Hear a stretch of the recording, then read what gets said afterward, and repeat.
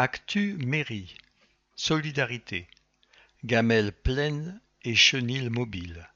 La ville de Rennes vient de mettre à disposition de l'association Gamelles pleines un véhicule destiné à prendre en charge, quand cela s'avère nécessaire, les chiens des personnes en situation de précarité. L'antenne rennaise de l'association Gamelles pleines va à la rencontre des plus démunis pour les aider à s'occuper de leurs chiens au pluriel. Les bénévoles aident les personnes à nourrir les animaux.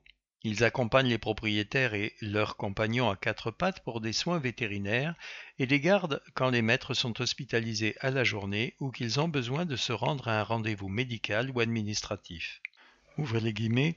En 2022, l'association a accompagné près de 130 personnes. Nous avions besoin d'équipements pour aller plus loin, fermez les guillemets, précise Laurent Garric, secrétaire de Gamelles pleines.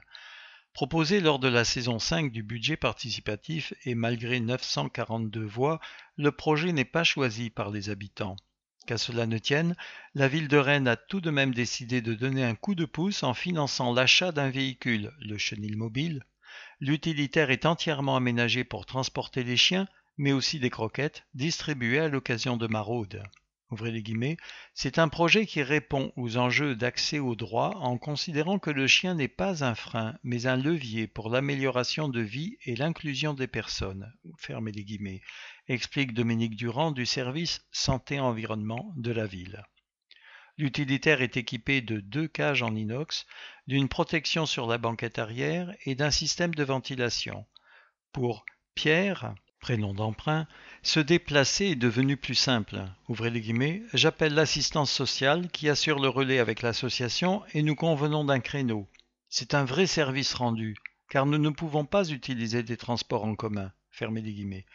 Coût total de l'opération, 19 000 €. Les coûts de fonctionnement restent à charge de l'association.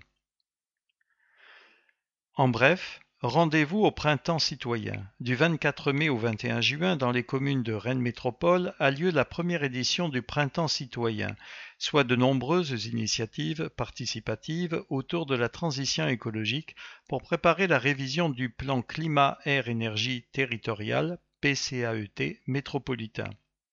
Retrouvez toute la programmation sur le site fabriquecitoyenne.fr. Un inventaire de la biodiversité.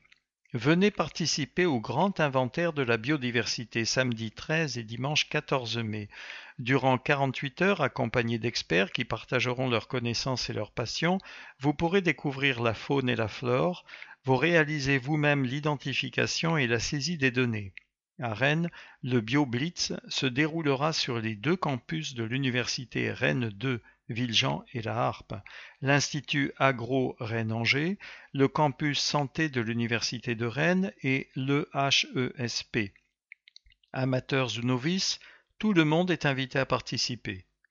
Informations et inscriptions, link.infini.fr/biodiversité, sans espace, sans accent. Un nouveau dépôt de bus à Beauchardonnay. Après l'étude d'impact, place à la concertation du public pour le projet de dépôt de bus de Beauchardonnay. Du 12 juin au 12 juillet, le service Métro et Investissement Transport lance une participation du public par voie électronique, PPVE. Cette procédure concerne le dépôt du permis de construire, le permis de démolir de la halte SNCF à l'emplacement de laquelle sera construit le futur atelier de maintenance.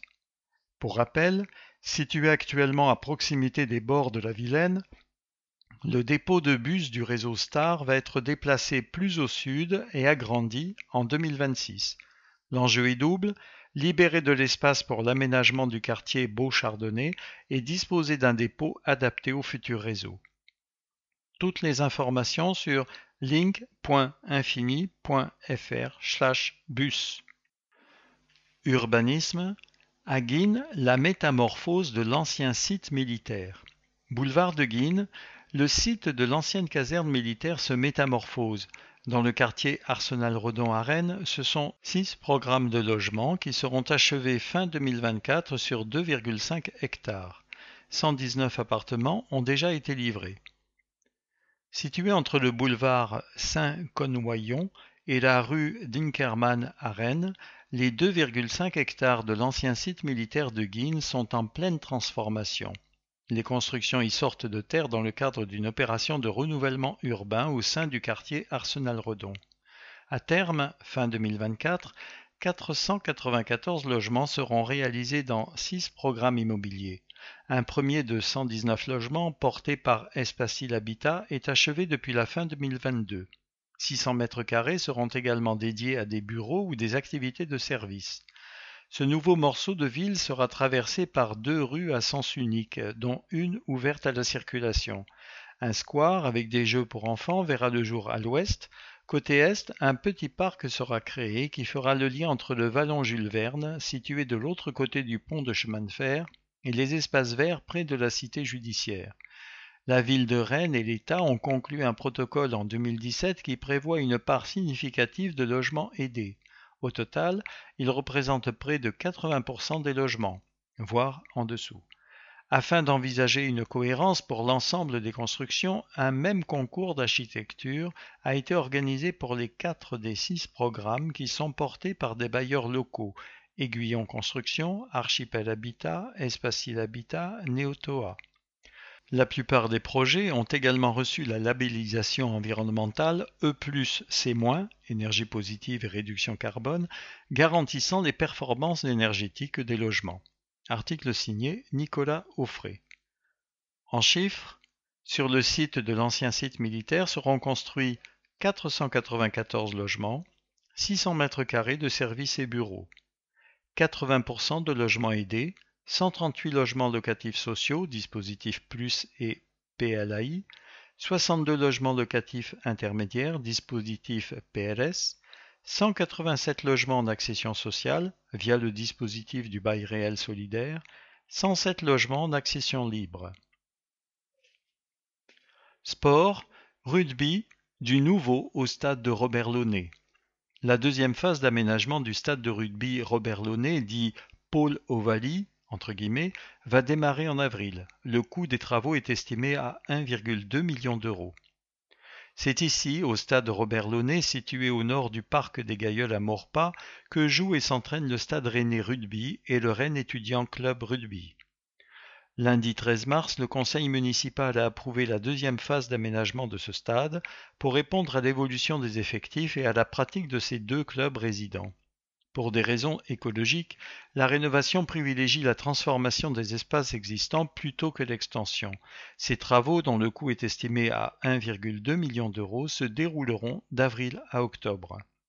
Au programme, l'aménagement d'une plaine sportive, 20 000 m², pour permettre une rotation des phases de jeu et de repos plus respectueuse du gazon, en cohérence avec les sessions d'entraînement du niveau élite pour le rugby et l'utilisation estivale par le centre de loisirs de la ville. La démolition des terrains de tennis et des équipements vétustes. Le décapage du gazon, l'engazonnement par semis. L'enlèvement de la haie et de 2 arbres pour faire une allée à l'est du terrain. La mise en place d'un réseau de drainage. La rénovation des clôtures. L'installation de nouveaux éclairages et d'un arrosage automatique. La première phase du stade bientôt achevée. Une première phase de travaux avait été approuvée en janvier 2022 avec la rénovation du terrain d'honneur et de la piste d'athlétisme pour 1,5 million d'euros. Des travaux dont bénéficient également les autres associations qui fréquentent le complexe, la SPTT Athlétisme, l'Ankou de Rennes, football américain, et les Red Wings, baseball et softball.